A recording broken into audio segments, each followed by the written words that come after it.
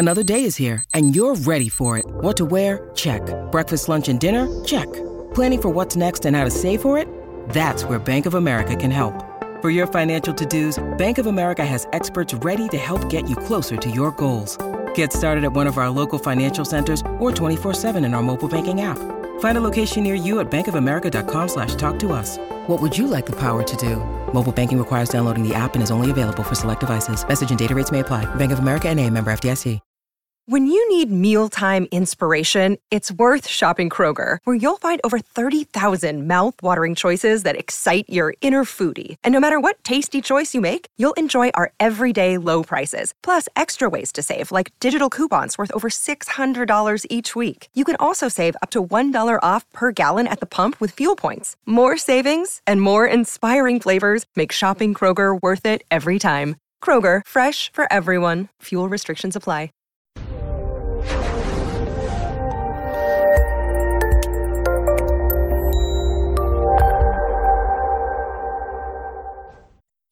This episode was pre-recorded as part of a live continuing education webinar. On-demand CEUs are still available for this presentation through All CEUs. Register at allceus.com/counselor toolbox. Hey there, everybody, and welcome to today's presentation. We're going to be talking about burnout and self-care in human service professions. Now, I know this isn't our normal webinar day, but we have the Thanksgiving holiday coming up, and I figured, hey, some people are going to be on long drives. Maybe they'd like to have an extra couple of podcasts. So these are going to be a little bit more practical, I guess. I can't say that burnout's really lighthearted, and less heavy on theory. So hopefully they'll at least be a little bit more interesting. We're going to identify the signs and causes of burnout, and burnout happens in every profession, but we're really focusing on human services professions here. We're talking about teachers, nurses, doctors, counselors, social workers, law enforcement, pastors. Pretty much if you work with people, there's a possibility of burnout. And we're going to explore techniques for burnout prevention. And like I said, there is a possibility of burnout in every profession. You can be a banker or an engineer or a scientist who works in a lab all day long, and there can be burnout-prone characteristics of your environment. So don't think that I'm just saying that only human services people experience burnout, because everyone does, but we're really going to focus on that for this particular podcast. Okay, so the signs of burnout, regardless of what kind of profession you work in: physical and emotional exhaustion. You're just done. You don't have that get up and go for anything, let alone work right now. Insomnia. You wake up with nightmares. You wake up in the middle of the night. You can't go to sleep. You're dragging all day long. And you'll notice a lot of these symptoms sound a lot like clinical depression and or generalized anxiety disorder. So there is some overlap. You can go from stress to something a little bit more clinical to burnout. And burnout kind of falls in there in a kind of a weird place, right along with diagnosable anxiety and or depression. So physical and emotional exhaustion, insomnia, impaired concentration or memory. You're having difficulty just getting your notes done. You're having difficulty teaching class, remembering what you were supposed to cover that day. Physical symptoms, and these are reminiscent generally of anxiety-related things like heart palpitations, high blood pressure, increased risk for stroke. In women especially, exacerbation or the development of type 2 diabetes. Other things can also include obesity and overeating, substance abuse.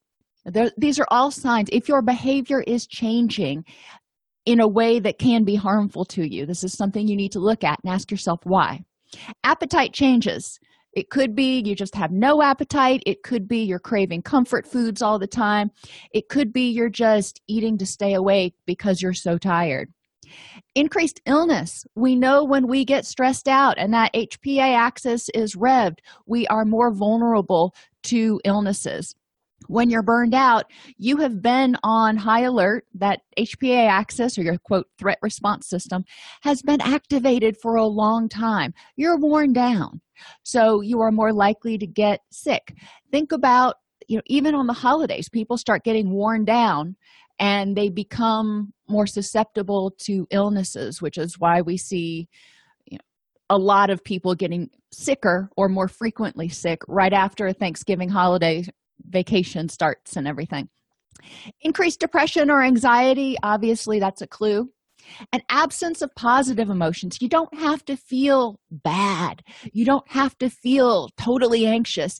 If you are feeling flat, Eeyore-ish, if you remember Winnie the Pooh, if you're feeling kind of like Eeyore, then that could be a sign of impending burnout.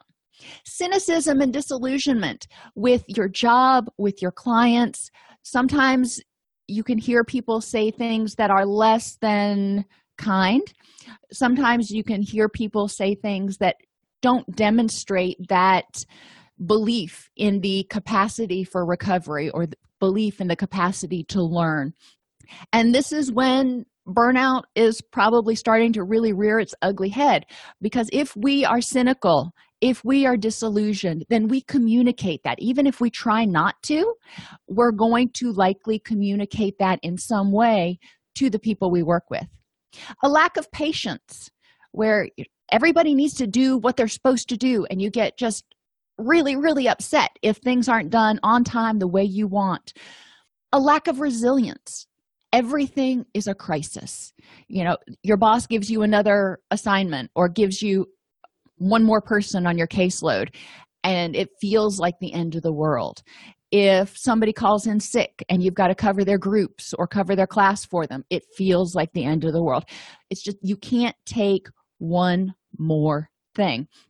And this isn't just true at home. When you're burned out, at work, when you're burned out, you feel this way at home too.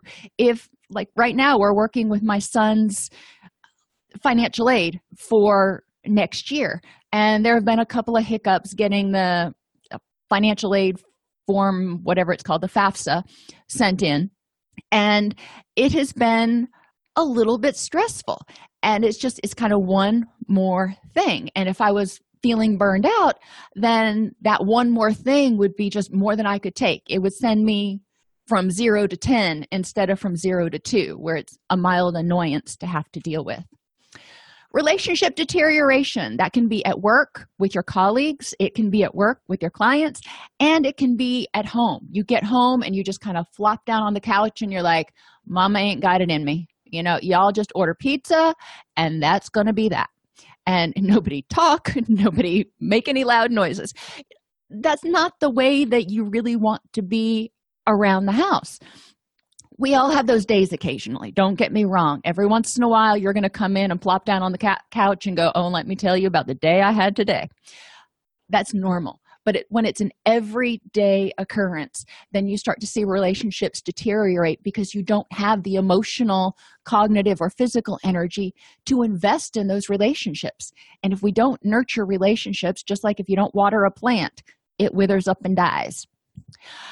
And foregoing important personal activities. If you are doing that thing where you're going to work and you're skipping the gym and you're skipping going out with friends and you're skipping going to your kid's soccer game and other things that are important to you because you've got so much to do, so much in your inbox, eventually that's probably going to catch up with you, and you're going to start feeling resentful towards your job, maybe even towards the people that you work with, whether it's your students or your clients or whatever the case may be. And you're going to be worn down because those personal activities are kind of what help keep us sharp, that helps add in the positive. So it's important to recognize if you're giving up stuff because you've just got too much to do. And there's that old adage, when you die, there will always be stuff in your inbox. So part of burnout prevention, and I'm getting a little ahead of myself, is going to be about time management, recognizing the things that have to get done and getting them done. And I used to work with my staff on this a lot because working in a nonprofit, we had high caseloads. We had, some unexpected things come up. We had regular audits that we had to prepare for in addition to doing our caseloads and our regular work. So there was a lot of stuff that would come up. And I would tell my staff, you know what? That's true. But what's the most important thing? You got into this job to provide high quality services to these people to help them in recovery. That's what you got in here to do. Now, that's where you need to focus your effort. Yes, you need to do your documentation, but you don't need to write a dissertation. You need to write the basics. And I usually would, and we'll talk about this when we talk about working smarter, not harder.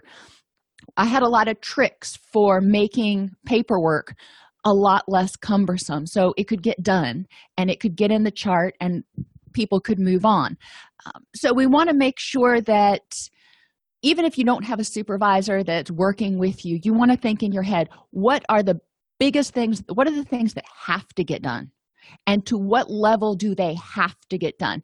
Now, would you like to get them done to an A+ quality? Sure. However, if you get them done to a B quality, is that going to cause harm? Because you only have so much energy. So you need to think about how you're spending that time. And yeah, don't get me wrong. I'm not saying write crappy progress notes or whatever, but I am saying, again, you don't need to make it a dissertation. You don't need to make it something that they're going to use when they teach progress noting 101 in college. You just need to make it so it meets the standards that it has to pass audits, etc. Causes of burnout, excessive workload. That's kind of number one. When you feel like there's just not enough hours in the day and you're never getting done. When we talk about increasing self-efficacy, what's one of the things we always talk about? Setting SMART goals, specific, measurable, achievable, relative, and time limited. Well, when you feel like you can never finish your work, then that diminishes your sense of self-efficacy because you feel like you're always working against the tide. Emotionally draining work can cause burnout, whether you have these bursts of adrenaline or it's just the steady state of emotional draining. It's exhausting. It takes a lot of emotional energy, so you've got to be able to recharge. You wouldn't run your car on exclusively battery power and then, turn it off for half a second and then expect it to turn back on again.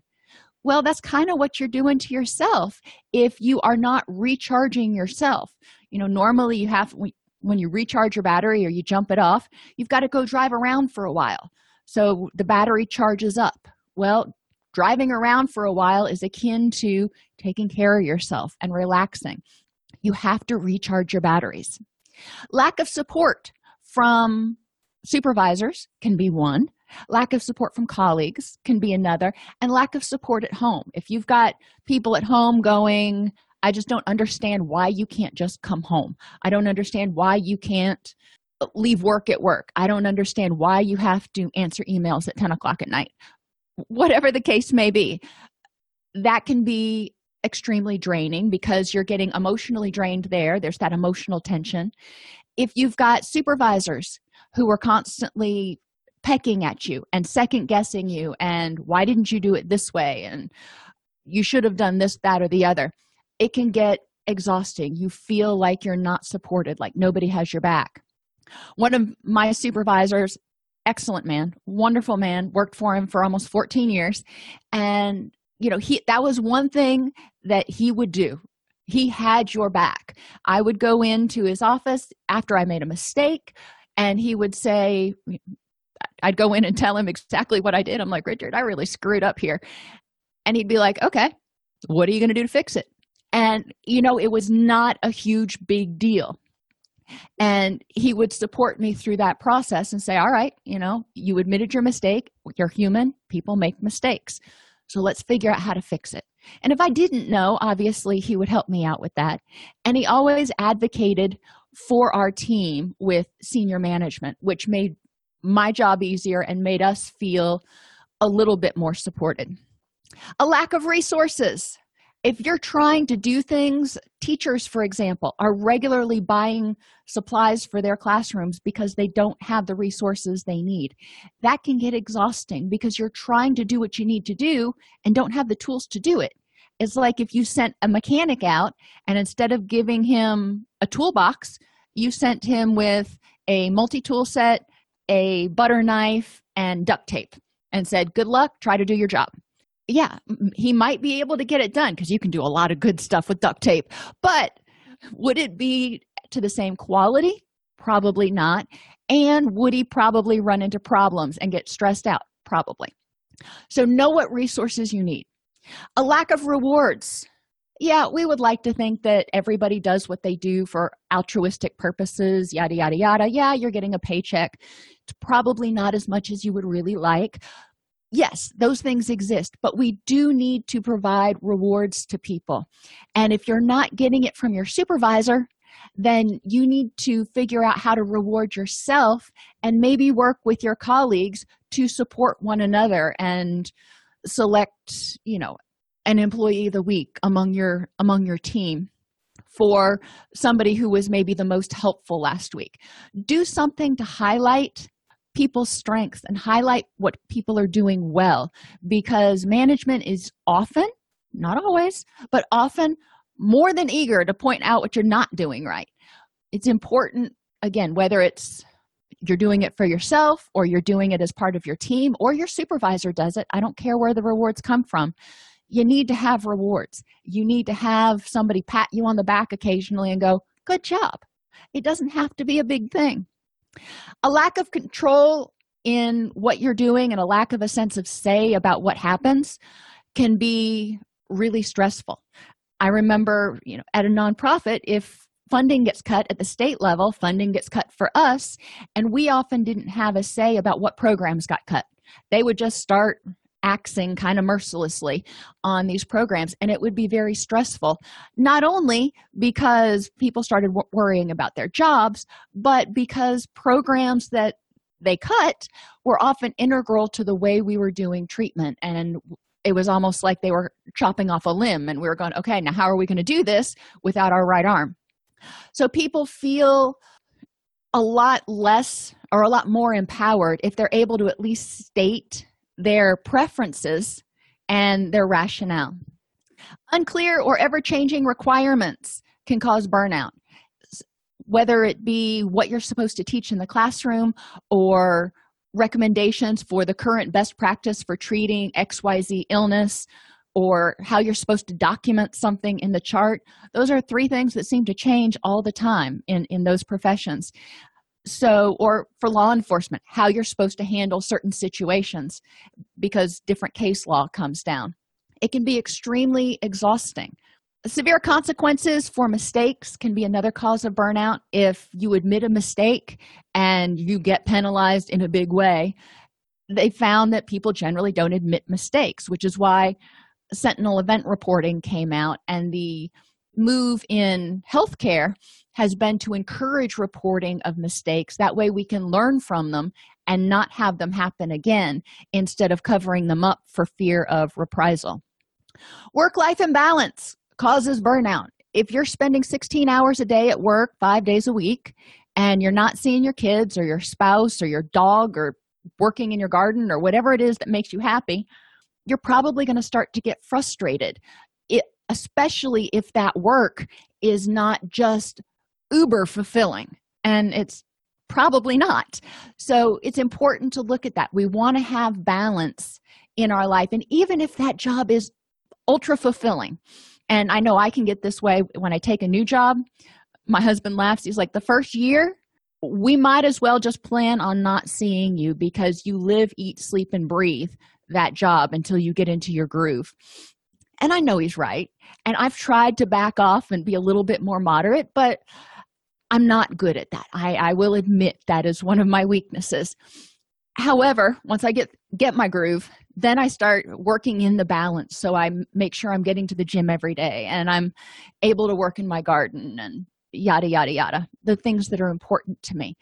Ideally, you want to try to keep that. Perfectionistic tendencies, if nothing is ever good enough, that will cause burnout. If you're constantly berating yourself because you should have done this, or this audit should have gone better because you had a corrective action to do, it can cause burnout. And I had a great supervisor one time when I was doing my internship, because people would get really freaked out about audits. And he just said, you know what, people? Auditors, their job is to find problems. Their job is to help us improve. If they don't find any problems, then they're not doing their job. So they're going to find something. Just do it. Did you do your part? Did you provide the best service to clients that you could? Yes. Did you do your documentation? If you did, yes. Then you did what you needed to do. If they want it worded a little bit different, or they would have preferred a different approach or whatever, that's fine. We'll learn from it. But if you did what you did in the best interest of the client, then you did your job. So don't expect perfection. Expect that you're always going to grow as a clinician. I was like, okay. And I held that with me as a line staffer as well as when I was a supervisor, because I didn't want my staff to get all freaked out about audits for no reason. If you have a pessimistic view of yourself in the world, it can cause burnout. If you see everybody as against you, if you see everything as a conspiracy, and obviously everybody and everything, that's using those all or nothing words that we talk about in cognitive distortion, it causes burnout because you're not seeing the happiness anywhere. And when you start to get burned out, you start to get that tunnel vision where you're seeing negativity. You're missing out on the flowers that are blooming and the squirrels that are scampering. If you have a need to be in control and a reluctance to delegate to other people, it will likely cause burnout because you're doing everything for everybody instead of letting each person do their part. It's kind of like if your right hand had to do everything for the body. It had to pump the heart, and it had to move you from place to place, and it had to chew your food for you. Your hand couldn't do all that. You need to make sure that you have people on your team you can trust. But if you have that need to be in control all the time, you might want to check where that's coming from, because it could be something from your past that is driving those perfectionistic tendencies. If you're high achieving type A personality, again, this is another thing. You want to look at the rationale for where that's coming from, and is that benefiting you now? And if it's a poor work person fit, and if you look at your temperament, you have a better idea about what environments work for you. For example, I would not be good in sales. I know that. And doing cold calls turns my stomach. It just stresses me out so much that I literally get ill. That's not something that I can do. I don't like environments where it's very unpredictable. Counseling has a little bit of unpredictability, but not a whole lot. And those are the things that I like. I can deal with a little bit of wiggle room, but I am very structured. I like time limits. I like deadlines. I like regularity. Other people would be painfully bored. I have a friend who would rather do just about anything than sit in front of a computer all day or do counseling sessions all day long. He wants to be up doing things, doing physical things, because that's his personality. So if you feel constrained, if you feel unfulfilled in your environment, it can cause burnout, because eventually you're just going to lose your enthusiasm unless you find rewards to balance it out. Maybe you're getting paid, a really handsome salary for doing it. You might be able to convince yourself that it's okay. Okay, so let's talk about interventions. First thing is to set SMART goals for work. And we started out the discussion talking about this. If you've got too much to do, which most of us usually do, you want to be able to set those SMART goals. Figure out what needs to be done. Prioritize it. Figure out the must-dos, and then set small goals so you can see the progress and you can feel a sense of achievement. I have a big whiteboard that has all of our goals for the entire month. And then I have my little whiteboard here, if I can get it out, that I keep on my desk. And these are the things that I think of while I'm working that, I got to remember to do that too. I jot those down. That way it's not going through my head all the time. And as I get things finished, I can either mark them off or erase them. But setting SMART goals, specific, measurable, achievable, and time limited, make sure that you know what you need to get done.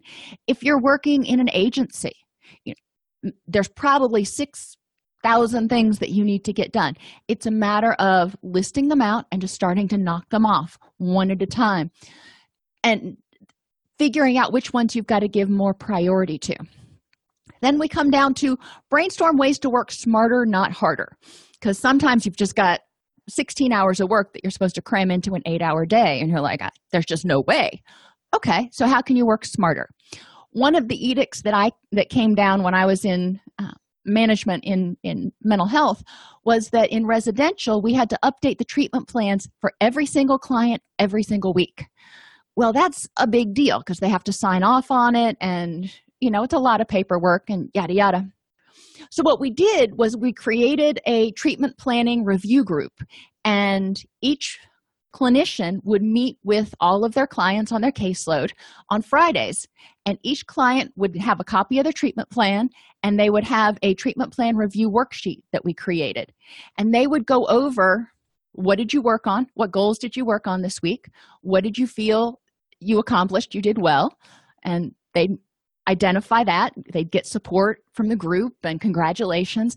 And what did you try to do that didn't go so well, if anything? And if they did, the group would help brainstorm ways to modify it. And what are you going to work on next week? And then they would make their plans. So it was a matter of reviewing what they went through for the entire week, addressing whether there were any changes that needed to happen in the treatment plan, and setting their sights on the following week. The client would complete that worksheet, sign it, and hand it in. But in that group, they were able to get peer support for what they had done. They would be able to get peer support if things were going poorly. And people would say, yeah, I've been there. I know some days it's really just so hard to get out of bed. Or, I heard that you had a family member that died. I'm so sorry. Is there anything I can do? And it was a time for the peers to be able to reach out and help each other.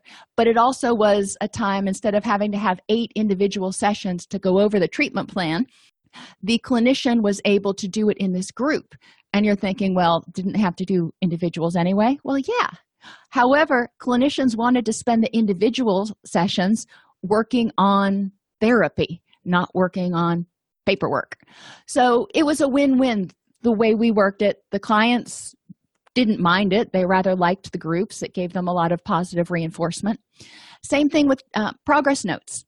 I created a progress note template that I fill out at the end of the session, where we go over what the client's homework was, what they got out of it, what issues that we talked about that particular week, what their goals were for the following week, yada, yada. I would go over all that. I would sign it, and then I would give them a copy before they left the session. That way they knew what they were supposed to be working on for the next week, and they could see what they had accomplished. Gave them a sense of accomplishment. And my note was done by the time the client walked out of the room. So bada bing. So figuring out ways, and get with your supervisors, get with your colleagues. How can we do this more efficiently? And think outside the box. Another intervention that you can use, and I really recommend this before group, before individual, before class, whatever you do, is something called a squeegee breath, or a cleansing breath, but I like squeegee breath. Inhale for a count of 4 and feel positive energy coming in. It's that cleaning that's coming in. Hold it, let it do its work for a count of 4, and then exhale for the count of 4 and feel all the stress and negative energy just kind of flow out of you. Just do it once. You don't have to do it 6 times. Just do it once right before you walk into the counseling room or the classroom or the boardroom, wherever you're walking. Take that breath. It will help you not only slow down your heart rate and your breathing anyway and help you feel calmer, but it can also help you get recentered and grounded. Take time every day to add in the positive. And this is so important. Find something. And I do it every day. It's one of the things that I do religiously. Find something that makes you laugh. I don't care if it's a meme. I don't care if it's watching squirrels or playing with your dog.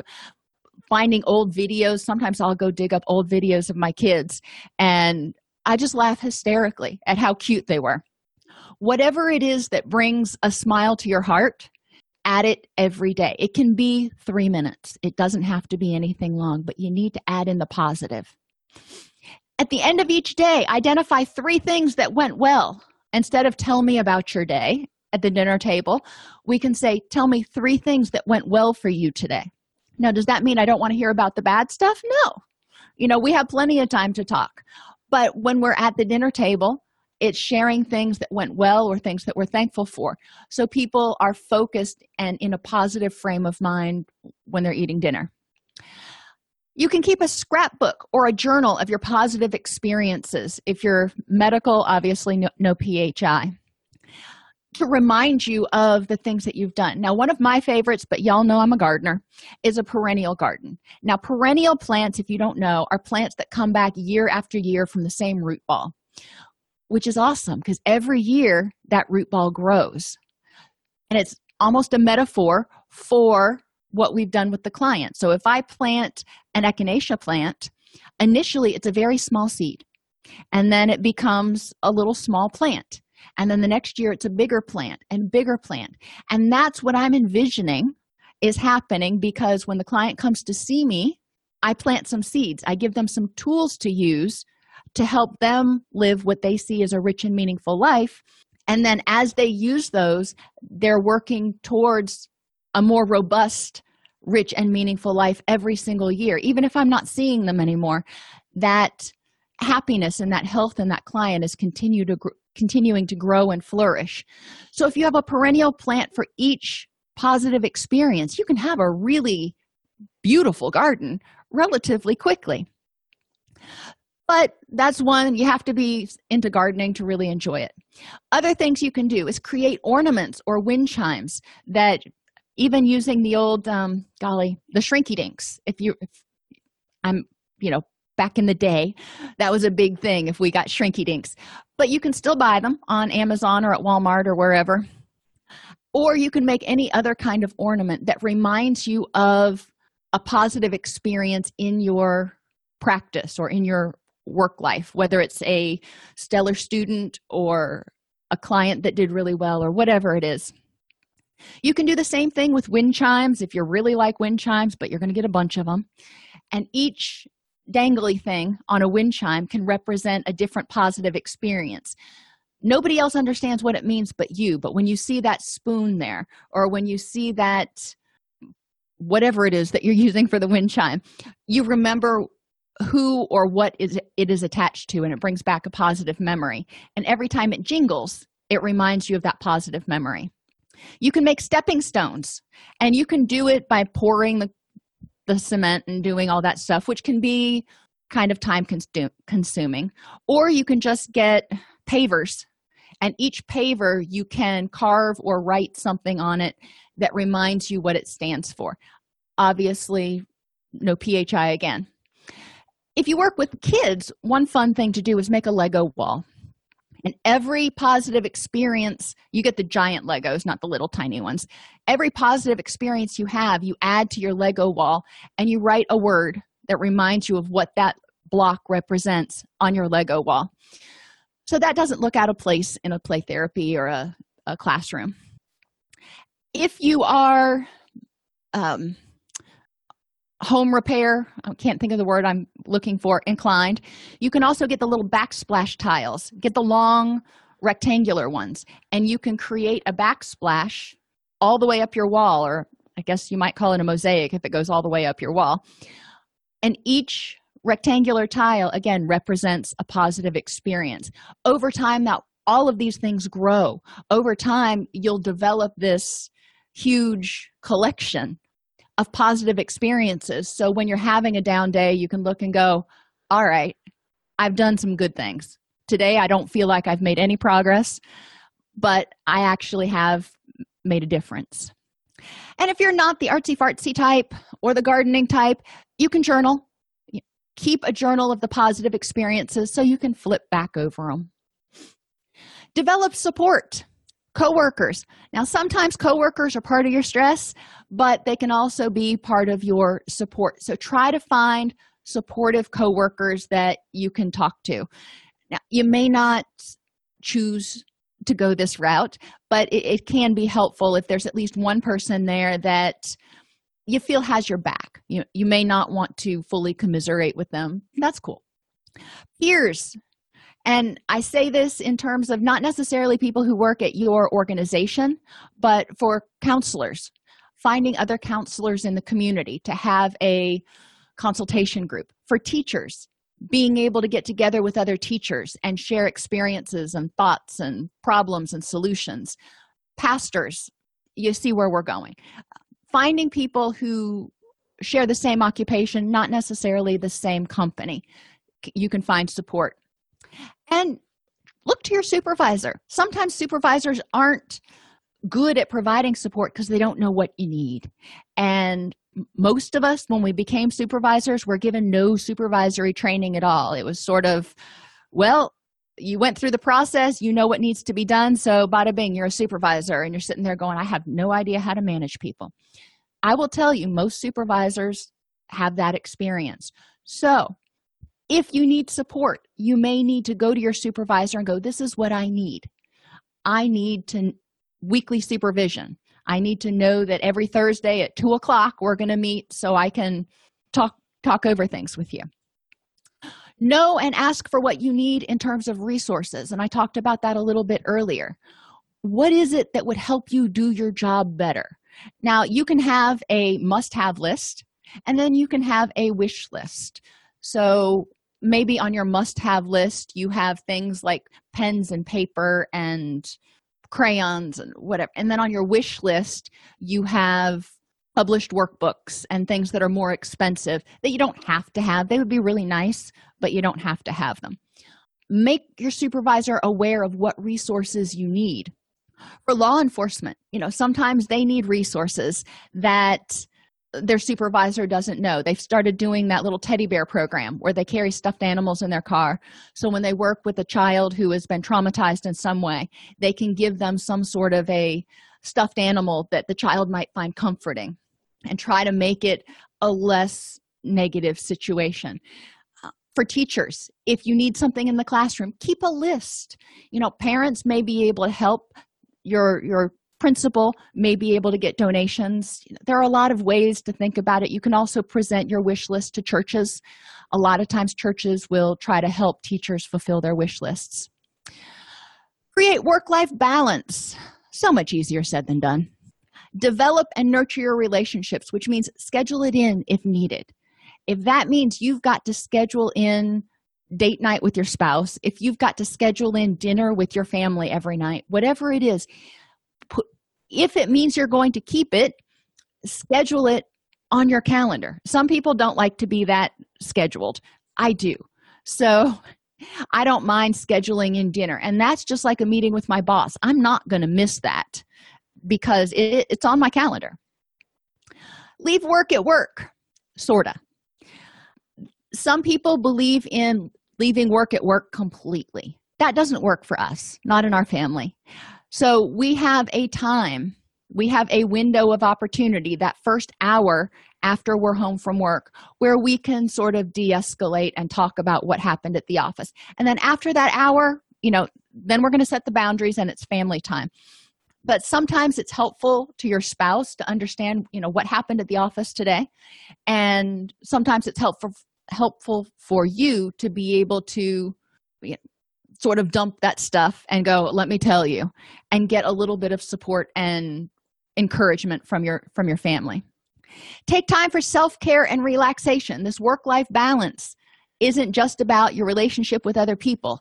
It's about figuring out how you're going to get everything done that's important to you in those 24 hours a day, 7 days a week, including sleep.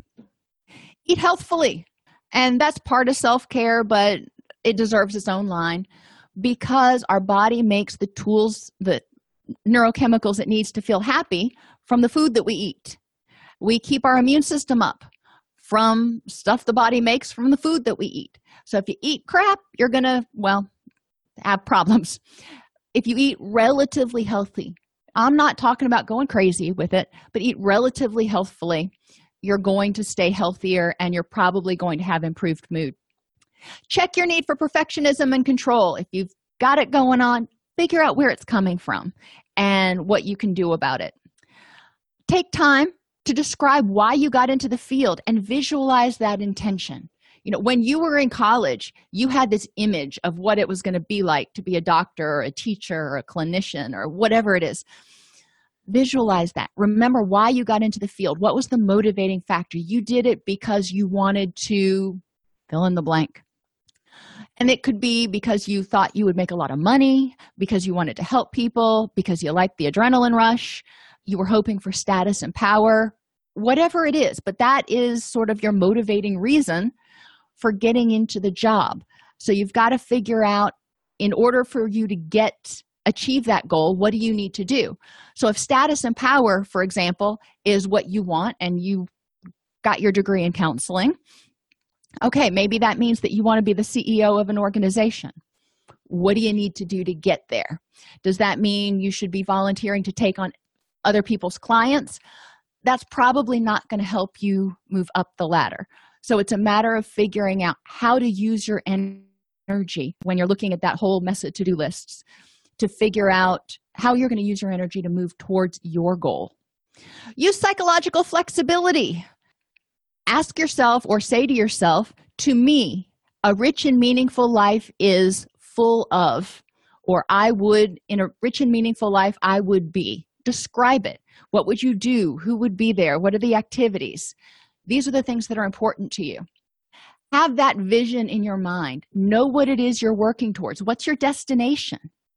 And then ask yourself on a regular basis, is what I am doing, thinking, or feeling right now helping me move toward those things? And if you answer no, if what you're doing right now really isn't related to anything that's important to you at all, then you need to check why you're doing it. If you are not happy, if you are doing, thinking, or feeling something that is not moving you towards those goals, then ask yourself, what can you do to improve the next moment? Sometimes things happen at work or things happen with a client that just cut you to the core, and it's devastating. Well, feel the devastation. That's okay. Feelings are not bad. However, you've got to figure out, okay, what am I going to do with this now? I don't want to just sit in it forever. What do I want to do with it to improve the next moment? And with that one, you might need to use some cognitive restructuring or something like that. Things that you can do to improve the next moment. Perspective taking. If you're having a disagreement with someone, try to take their perspective. If something's going wonky at work and senior management seems to have lost their ever-loving mind, okay, take a breath, step back, and try to take their perspective. Why is it that they decided to make that decision? That can be helpful. Practice coping and emotion regulation. Sometimes feelings are going to come in and they hurt, and that's okay. Unfortunately, pain is part of life. So learning good coping and distress tolerance skills can help you improve the next moment, recognizing that this hurts right now. However, this hurt will pass and I'll be able to pick up. I remember one time I came in and I had been on vacation for a week, and I came in and there was a letter on my desk that one of my clients had passed away and from stomach cancer. And I mean, it felt like I couldn't catch my breath. And I was just devastated from that for a second. And it hurt. And I had to sit with that because, I didn't get to finish his treatment. He didn't get to finish his treatment. And he had so much potential. And that was frustrating to me. However, there was nothing I could do about that. So I had to sit with that for a minute and then restructure how I was thinking about it and remember that what he did have the last couple of months were better than what he had had leading up to that. You can use relaxation strategies. Sometimes, again, you can't just make the pain go away, but you can sit with it and then it will pass on its own. Other things that you can do in terms of psychological flexibility, and I have a lot of videos about this on the All CEUs channel on the acceptance and commitment therapy. Use your energy in a way that prevents vulnerabilities. Make sure that you're getting enough rest because that'll help you be able to deal with life on life's terms. Make sure that you're getting social support. Make sure that you're practicing your distress tolerance skills. And make sure that you're using a nurturing voice in your head. What can I tell myself? What positive thoughts can I have? What strengths can I pull on to deal with this? Yes, it's adversity, but what can I pull on instead of how can I run away from it? Regularly identify the strengths and resources you have, and they change. A lot of times the strengths we have stick around, but for example, if you make a new friend, he or she becomes a new resource that you can turn to when in times of distress. A friend that I recently made, we've been friends for, I don't know, about 8 months now, but she and her husband came over and helped me with a leak 2 days ago because our refrigerator was leaking on Sunday. And I was like, I don't know what to do. And of course, a plumber wasn't available. Okay, mental agility is the ability to look at situations from multiple perspectives and to think creatively and flexibly. So when you're in a situation, try to take everyone's perspective. It's one thing I do with my kids. If they're having difficulty seeing someone else's point of view, I'm like, okay, time out. You're going to switch roles, and I want you to argue your sister's point of view. I want you to tell me, what's going on from her point of view. Or if they're arguing politics, which they regularly do, I will make them switch sides. I'm like, okay, you're arguing for conservative. I want you to argue for liberal, and try to tell me what the valid points are on each side in order to use some mental agility and get some better perspective. Another approach comes up when you're solving problems, when you're doing work, when you're doing just about anything, that comes from a contractor friend of mine. He said there's 3 approaches to doing any job. I can do it the cheap way, I can do it the fast way, or I can do it the right way. Which way do you want it done? And I'm like, well, that gives you a little bit of perspective there, because yes, you can do things that are slightly subpar in order to get them done and off your plate if that's what you need, which, like I was talking about doing documentation earlier, there is doing notes to what I call a C standard. It's passable, but it's definitely not something that I would look at and go, oh my gosh, this is the best documentation I've ever seen. That's passable. Did I do passable documentation sometimes? Heck yeah.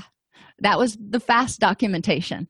The right way, I would generally put more time into it, but it also depended on what else I was juggling at that point in time.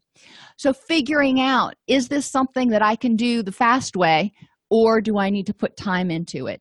And how can I accomplish this same goal in different ways?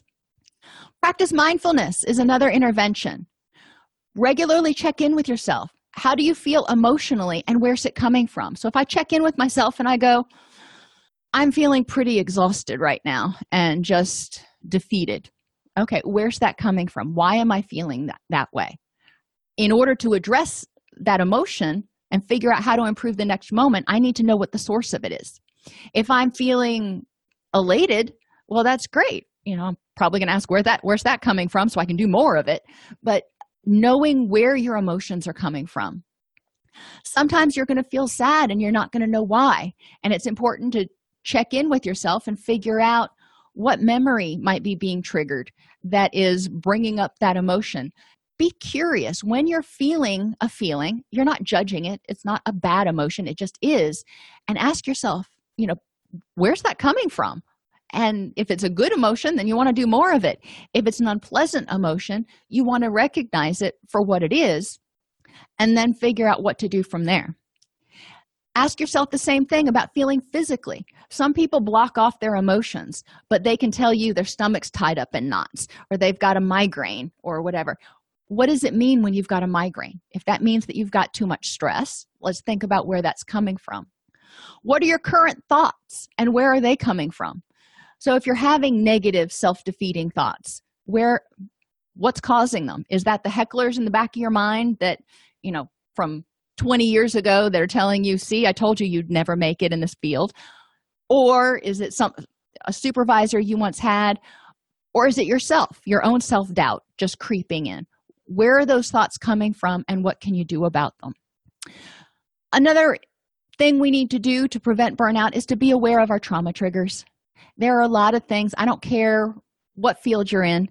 You're going to have past stressful experiences triggered, whether you are responding to a domestic violence call, whether you've got a kid that is in your classroom that is not, their parents aren't meeting, there's child neglect going on, or you're talking to a client in session and they're telling you about something that triggers an event or a memory of an event that you went through. We all are going to experience trauma triggers. It's important to be aware of your trauma triggers. And these triggers can happen at work, but they can also happen if you had a particular instance that was traumatic. It can happen out there. And yes, on a day-to-day basis, you probably deal with it just fine. But it's important to recognize when that trauma is being triggered, when you're dealing with it, that a certain amount of your energy is dedicated to that. So you're not 100%. You may be 80% because you got 20% over here dealing with this stuff. And you may be dealing with it fine, but you're not operating at full power for everything else necessarily. My stepfather, I've shared with you guys before, had a traumatic event on Christmas Eve some years ago. And, this time of year is very hard for him. And he has to be aware of that. He has to be aware that he is not as patient. He is not as jolly as he used to be during this period because part of him is still working on that trauma. Limit your contact with negative people. That's kind of a no-brainer, people. If you're hanging out with all the people at your job who just say this place sucks and we hate it and grumpity grump, then that's the mindset you're going to be in. So try to limit your contact with people who are extremely negative, because that will, when you hang out with those people, it brings up the negative thoughts in you instead of bringing up the positive thoughts. Connect with a cause or a community group that's personally meaningful to you. It helps you feel connected. It helps you get outside of your own head, and it helps you get outside of work. Advocate for yourself and others, your whole team, with your supervisor or human resources about resources that you need. Let them know what your wish list is. Sometimes you don't have it because they just don't know. Sometimes they can't get it for you, but if you say, this is what we need and this is why we need it, this is how it benefits us or can help us provide more cost-effective services or whatever the case may be, make a case for it with them and then ask them for how they can help. If you need consistency in rules, in supervision, in staffing, let them know that. If you need transparency, and this is a big one, when decisions are made, we need to know what's going on. If you decide to cut a whole program, does that mean that everybody's job is in jeopardy or what's going on? So every time in the nonprofit world, whenever the fiscal year comes around, people tend to be on pins and needles every year wondering how much did our funding get cut and who's losing their job. And, we wished that senior management would have come out at the beginning and said, it doesn't matter how big the cuts are, everybody's got a job, or it looks like the cuts are going to be pretty significant, so we're putting y'all on notice, or whatever it is. But at least we would know, and we wouldn't just be wondering. Advocate for the fact that everybody's human, and they need the ability to admit mistakes so the company can be protected, and so everybody can learn and you can prevent them in the future. Advocate for support throughout the company for people, for their activities, for their accomplishments, and celebration of things that they do, even if it's just getting a attaboy from a client. Well, make sure that the client knows that you got some positive, or the staffer knows you got some positive feedback from them. Make sure that supervisors and human resources know how important it is and maybe how little you're getting, so they can think about, all right, how can we bolster morale in the company? Advocate for boundaries. And a lot of companies are getting really bad about this. My husband works at a company right now that brags about their work-life balance, yet he's getting, his phone blows up until well after I go to bed at night, and all weekend long, every weekend, his phone is blowing up. And so he has no ability to just shut it off. Well, he could, but the expectation is he won't shut it off. So a lot of stuff that we need to do as a family kind of gets pushed aside because he's answering emails. Even if he's physically there, emotionally and cognitively, he's at the office. And job control. People do like to feel like they've got some control over their job. They've got some control over whether they get promoted. They've got some control over the activities they do. Some places will just randomly transfer you. They're like, oh, yeah, you were in residential. You're going to do outpatient now or whatever. And that can freak people out. So it's important that people feel like they've got a sense of say over what they do on a daily basis. And finally, develop resiliency. And I'm going to try to use the metaphor of an elephant on a ball. And I want you to imagine that you're this ball and everything else, burnout, is this elephant. So the first thing, if you're this ball, the first thing you're going to do is vulnerability prevention and mitigation. So if you're this ball, you're thinking, okay, I need to check for all my weak points. So when the elephant gets on me, I don't bust. So you're looking to see if there's anywhere that needs to be patched, emotionally, physically, mentally. And you're also going to pump yourself up as much as possible. So when he stands on you, you don't just completely deflate. And that's what self-care is about. It's about you, the Mr. Ball, pumping yourself up so you are as strong and as full as you can possibly be. This will provide you the resources or the reserve to handle this extra weight that's getting ready to come upon your head. Awareness of what you can and cannot control. Mr. Ball recognizes that he can't control gravity and he can't control this elephant. He can just control himself.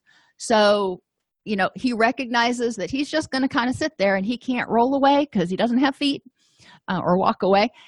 So he's there and he's got to figure out, he's got to control his reaction to this situation. Okay. Distress tolerance. Well, the elephant gets on him and he's like, oh, Mr. Elephant, you are really freaking heavy.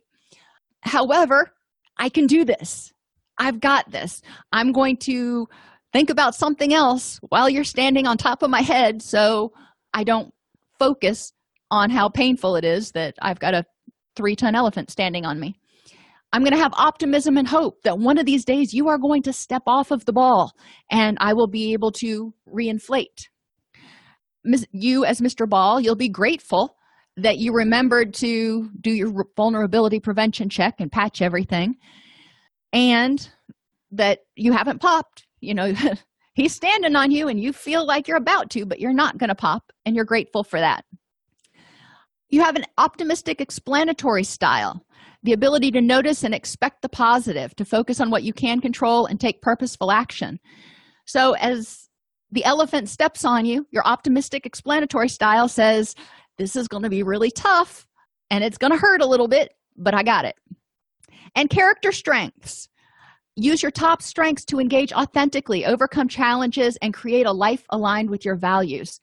One of the greatest strengths of balls is that when you step off of them, they bounce back. If you've ever had a ball in the pool and you've pushed it down underwater, when you let go of it, what happens? Not only does it come out of the water, but it usually comes out 10 more feet. It's really kind of cool. So likely, when this elephant gets off, Mr. Ball not only is going to bounce back to his original shape, but he's going to bounce around a little bit because he's going to feel so liberated that he doesn't have a 3-ton elephant on him anymore. So I really like that metaphor. It's a weird metaphor, I know, but think about resiliency as being that ball, and think about burnout or anything else as being that big old elephant. And elephants are cute. You don't wish them any harm. You're not going to try to change the elephant because you can't. You're just going to have to deal with the fact that the elephant is there and approach it with a resilient attitude. So when he does get off, you haven't sprung a leak and you can bounce right back. So burnout work environments are a reality, but burnout does not have to be. Burnout causes problems in health, mental health, relationships. Work environment kills morale and hurts employee retention. So you got a lot of turnover. It also can hurt the ability to provide client services or services to the public, whomever you're serving. Because if you're detached and negative and cynical and all that stuff, it's hard to do the same job that you would do if you were just enthralled with what you were doing. Therefore, it is definitely helpful and important to develop resilience and identify the sources and interventions for your burnout, because not Everything causes stress for everybody. Alrighty, everybody, have a wonderful day, and I will talk to you next week. If this podcast helps you help your clients or yourself, please support us by purchasing your CEUs at allceus.com or getting your agency to sponsor an episode. A direct link to the on-demand CEUs for this podcast is at allceus.com/podcast CEUs. That's allceus.com/podcast CEUs.